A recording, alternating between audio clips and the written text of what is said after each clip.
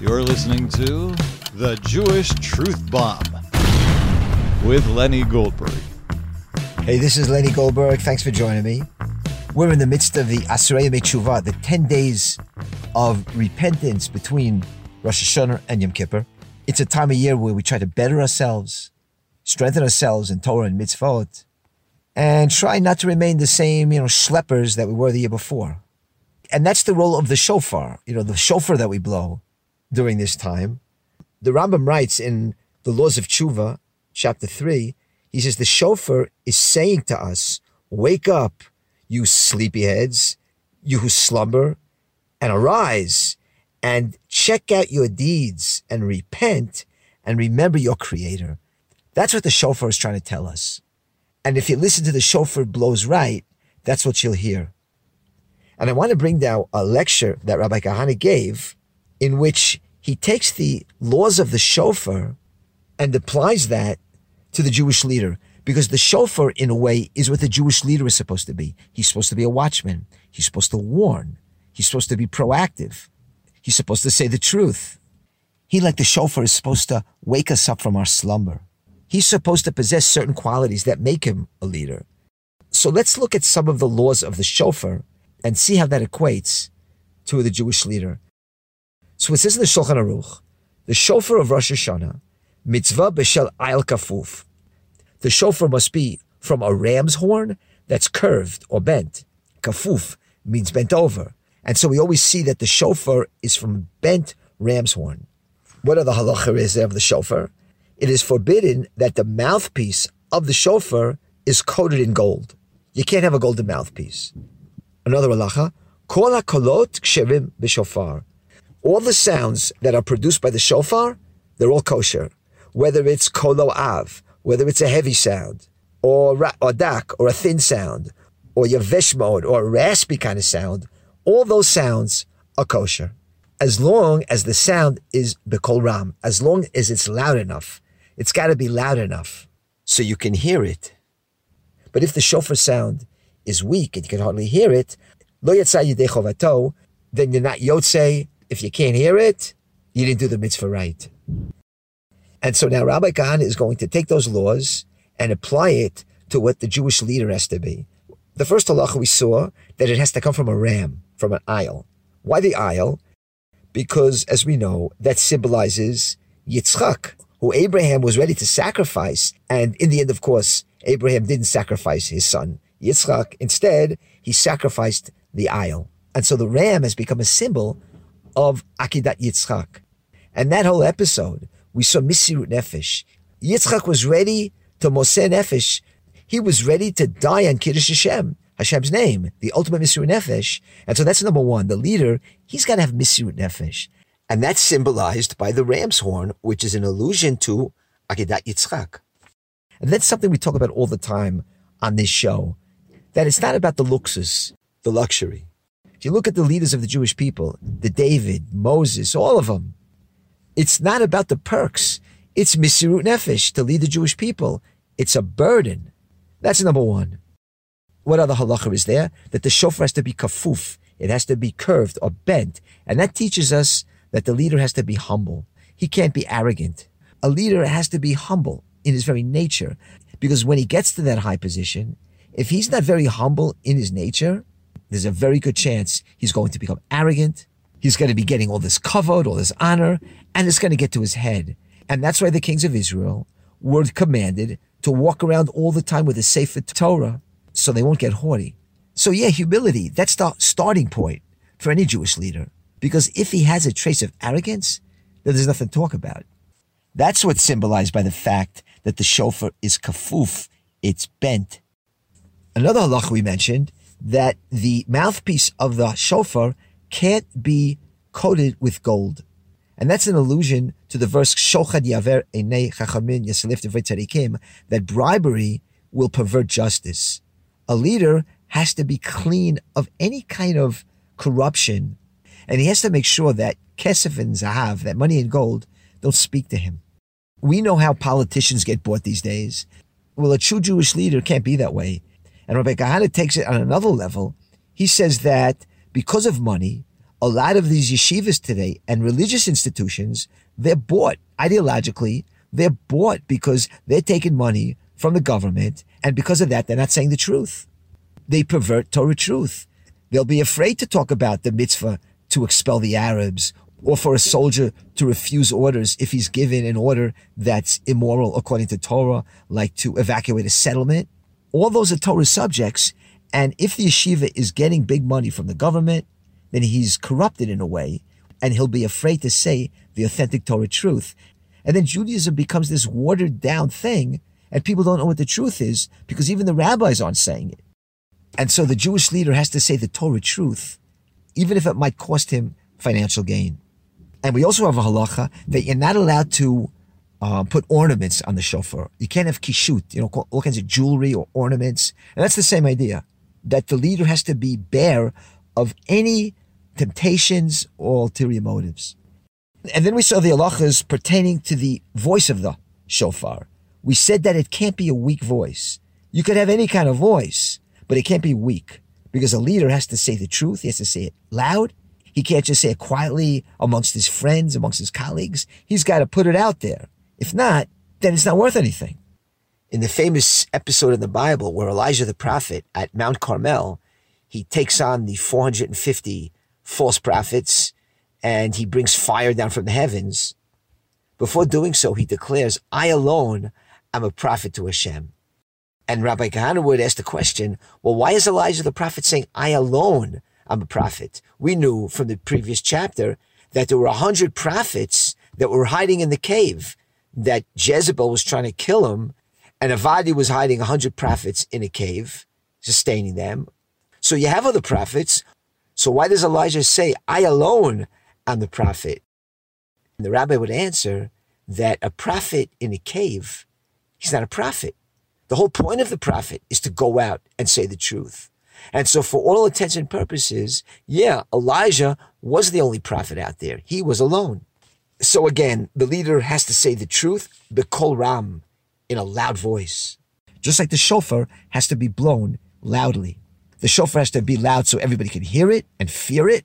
Same thing with the Jewish leader. He's got to say it loudly, the Torah truth, no matter what. If the shofar is too quiet, lo yatzeh l'dei chovah, you didn't get the mitzvah for it. And that's a lesson for the leader to say the truth no matter what. And even if people might not listen, it's important that it's out there so people can decide and know what the Torah truth is in the first place. And remember, we said any voice is good. It doesn't matter if it's raspy, if it's high or low or thick or thin, if you have an American accent, if you got a Russian accent, if you don't speak Hebrew that good. All voices are kosher. Any sound is kosher for the shofar as long as it's loud. So if you know the truth, and you might not be that articulate, or maybe you're not especially scholarly, it's important to say it. And that's one of the reasons we're in big trouble today, because nobody says the truth. A couple of days ago, 2 Jews were shot on their way to a Avishai Ribo concert in Har Bracha. One of them was the son of Binyamin Kahana. Meir Kahana, his name is. It was a miracle that they weren't hurt more than they were. There were like 40 bullets from close range shot at their car. And nobody's going to say what the answer is to this. You'll see the head of the Moatzah, the head of the Shomron Council, Yossi Dayan. He'll be screaming and demanding protection on the roads and more roadblocks and checkpoints. But everybody knows there's no real solution to it, except what the Torah says, and you shall drive out the inhabitants of the land. But nobody's going to say it. And if you don't say it, it's never going to happen. That's the point. If you don't say it, if you don't aim for it, then even when the reality may come into your hands to do it, you're not going to do it because you didn't teach it. That's why in the 67 war, when they conquered the Temple Mount, you know what they did? They ran down to the Kotel because they were educated and everybody was conditioned on the Kotel, the Wailing Wall. Temple Mount? Who knew about that? But the Temple Mount is much holier than the Kotel. The only reason the Kotel has significance is because the Temple Mount. But when it came into our hands, miraculously in 1967, we threw it away. So it's important to say it, to say the truth, to teach the truth. Even if it's not popular, even if it sounds not realistic, you have to aim for it. And so during these days of tshuva, days of repentance between Rosh Hashanah and Yom Kippur, It's not just a personal tshuva we have to worry about, but there's something called national tshuva, where we display that our connection to Hashem is so strong that we're not afraid of what the nations say. We're not afraid to take those steps we have to take that the Torah dictates that we take, such as expelling the enemy, annexing Judea and Shomron, and making it all part of the land of Israel, while at the same time expelling all those trespassers. You know who I mean. That is tshuva too. That's a big tshuva. That's a national tshuva. Because if tshuva is all about reconnecting to Hashem, well, what's a greater connection than that? That we prove that we believe in Hashem so much, that we believe that if we fulfill those national mitzvot, if we fulfill those difficult mitzvot, those real tests of faith, and those are the mitzvahs I just mentioned, because we believe that the Almighty God is stronger than anybody who sits in the White House, who sits in the UN. And when we say in our prayers, El berechiv ve'el besusim, they may have the horses and the chariots, but we go in the name of Hashem. Well, authentic tshuva is showing that you really mean that when you say it, that you really mean your prayers when you say that God, Hu Yoshienu, Hu Yigalenu, He will save us, He will redeem us. So we have to take our tshuva, on a different level, on a higher level, on a national level too. Because these are the true yardsticks of faith that prove whether we believe or not. It's the proof of the pudding. It separates the men from the boys, as they say. As Rabbi Kahana used to say back in the days of George Bush, we have to show that we believe in the burning bush and not in George Bush. Now, I wanted to talk about something totally different, and that's about praying. A lot of us have a lot of trouble sitting through the prayers and Rosh Hashanah and Yom Kippur. All the chazanut and the drawn-out prayers, the piyutim. For a lot of people, it's torture. We're looking at our machzor and counting the pages. When does this thing end? And obviously, that's not good. And I want to give a little bit of advice, it might help. The most important thing is that when you're praying is just look at the words. Try to get inside the words. The less mechanical, the better. At least on these high holy days. Let's look at the words and get inside them. You can meditate on those words alone. Just the very fact that we say, Baruch atah Hashem, blessed are you, the Lord. The fact that you're saying, we're talking to Hashem? Blessed are you? Wow, we got a personal relationship with Hashem? Just stop on that. Say, Baruch atah atah. I am talking to God, the creator of the world? Oh my God. I'm actually talking to God. Just let that sink in. I'm actually talking to Him. Just let that settle in you for a while. Meditate on that for a while, and then you'll be praying for a longer time than the congregation, and it won't be annoying that they're taking so long because you're taking longer than them, because you're meditating, because you're thinking about the words.